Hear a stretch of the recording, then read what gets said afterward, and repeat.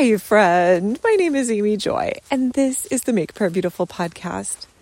One of my friends asked me a question. So she was reading a book that was talking about different forms of deliverance, and at one point, maybe the woman was describing a list of objects that you might want to make sure you don't have in your house. So I'm sure some of them would have been really obvious, things like Ouija boards, but one of them was if you have an obsession with turtles, and this linked back to perhaps some form of Egyptian god or something like that.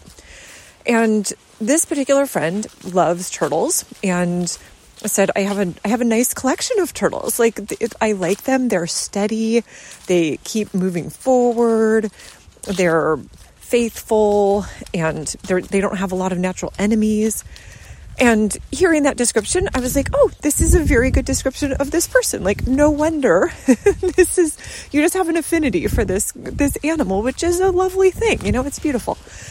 And so the question though was, I don't want to be allowing something in my house or in my life if there's going to be some form of spiritual oppression associated with that. And so if I need to get rid of them, then let me get rid of them. And how would I go about doing that? So this is such a beautiful question. I love the heart of saying, how can I be as faithful as possible to the gifts that the Lord has given me? So a couple of thoughts around this. First of all, knowing this person, I do not think that there's any real worry about an obsession with turtles. I think we can enjoy God's creation and have an affinity for different things even without being obsessed. So I say that having been someone who sewed Barbie clothes throughout middle school and then gave my entire Barbie collection away because I thought that would make me more holy or something. I mean, like, gave it to Goodwill. It was one of those things in retrospect. You're like, what was I thinking? But that desire for holiness is real. So it's a beautiful desire. In this case, though, I don't think that is going to be necessary. And I was asking Bob about this, so if I were going to respond, I would say, I don't think that this is actually a problem in your life. You would probably know if it was. It could be you want to pray over your collection and say, I don't know the origin of all of these things. So is there anything here that maybe came from a place where they were not creating these little turtles out of a clean and pure spirit? And then just say, like, Lord, is there anyone that is highlighted as something that I need to get rid of? And if not, then keep it with joy. Or if so, then if there's one or two that need to go, then you're like, okay, that's totally fine. Hallelujah, that I have an increase in discernment. And so Bob had this kind of pause and he said, this is a hard question for me to answer. And I leaned in like, what is he going to say next? And then he said, as the former president of the Turtle Club. So when he was a child, he lived near the Potomac and some other little rivulets or something. And so they would go and catch turtles. And he was the president of the Turtle Club when he was 7. So anyway, rather than recuse himself from this particular discussion, however, he basically just said, yeah, I agree with you. This is... having read some of the works by this particular author, he said, I'm not intentionally trying to disagree or pick a fight or say I know more, but I know when I read some of those things, my spirit didn't bear witness. So he also had the interesting point that if we tried to reject liking animals of any sort, there's so many that have been used in worship inappropriately throughout the ages. We started to list them like, okay, well, you couldn't like bears and you couldn't like cats and you couldn't like panthers, which I guess are a big form of cat, but you couldn't like rabbits, fertility cult. And so the reality is, though, I think my cats are lovely without needing to worship them or have an obsession with them. And so there's a level of saying we actually do just get to celebrate the things of the Lord and move forward without fear. He also gave the example of Dr. Derek Prince, who is or was a lovely, godly man. And when you listen to his teachings on YouTube, you just think, oh my goodness, this is amazing teaching. And yet he had a really strong belief against acupuncture, and I'm sure he would have had a strong belief against homeopathy. And yet for many believers, those are just a form of energy healing.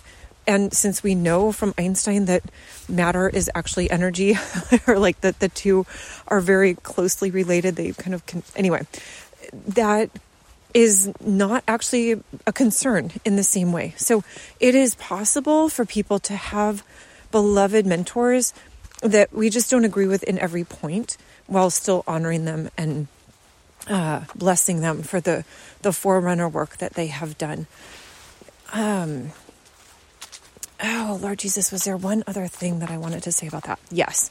So the other thing, I wanted to give an example from my own life around how your spirit might bear witness to an object that needs to go. So I was an English and humanities major in college. And at one point, I invited the head of the humanities department over for dinner. So at that season, my husband and I we sought to have somebody come over every week. That was just part of our hospitality practice in early marriage. And she probably had sent me a thank you note. And it was a thank you card with maybe Athena on a vase, like an ancient Greek illustration. And it was so beautiful. And I was like, oh my goodness, I feel so loved and cared for. And I framed it and I put it on my wall. And it was just a lovely memory of a delightful evening. Well, some years later, I was reading a book about how the Greek stories are, or you can make the argument that they are actually the Christian biblical stories, but told from the other side.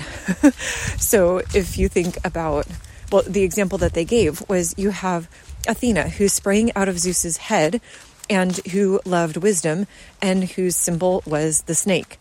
And so this author was making the point that this could be a picture of Eve, who comes from God himself and yet sides with the serpent and wants and craves wisdom. And so in that case, you think, oh, Athena is kind of the heroine, like hooray, hooray. But that would be the perspective of the serpent instead of the perspective of God.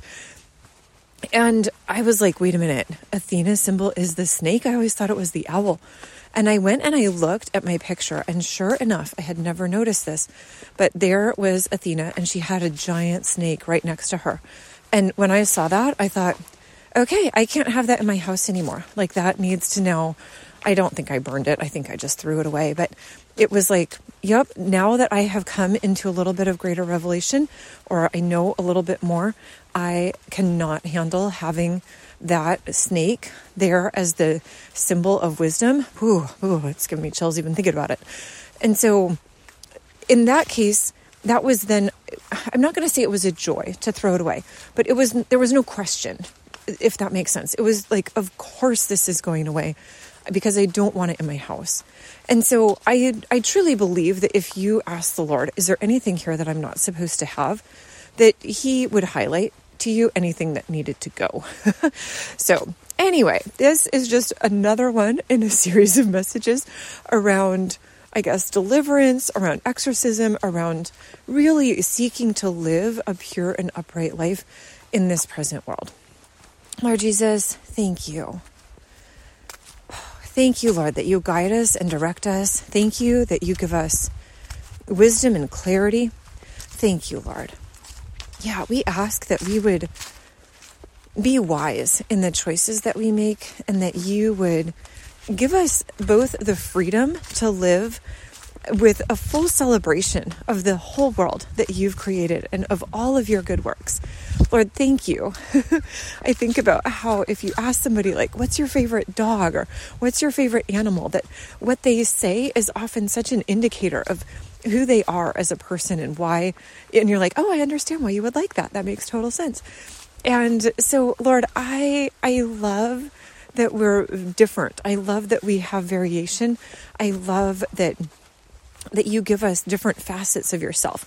And so, Lord, I pray that as we go through the world, that we would recognize when there's something that's a little bit off, that you would increase our discernment. And in the meantime, thank you, Lord, that you are so gracious and kind, and that you guide us at the right time. We give you praise in your precious name. Amen.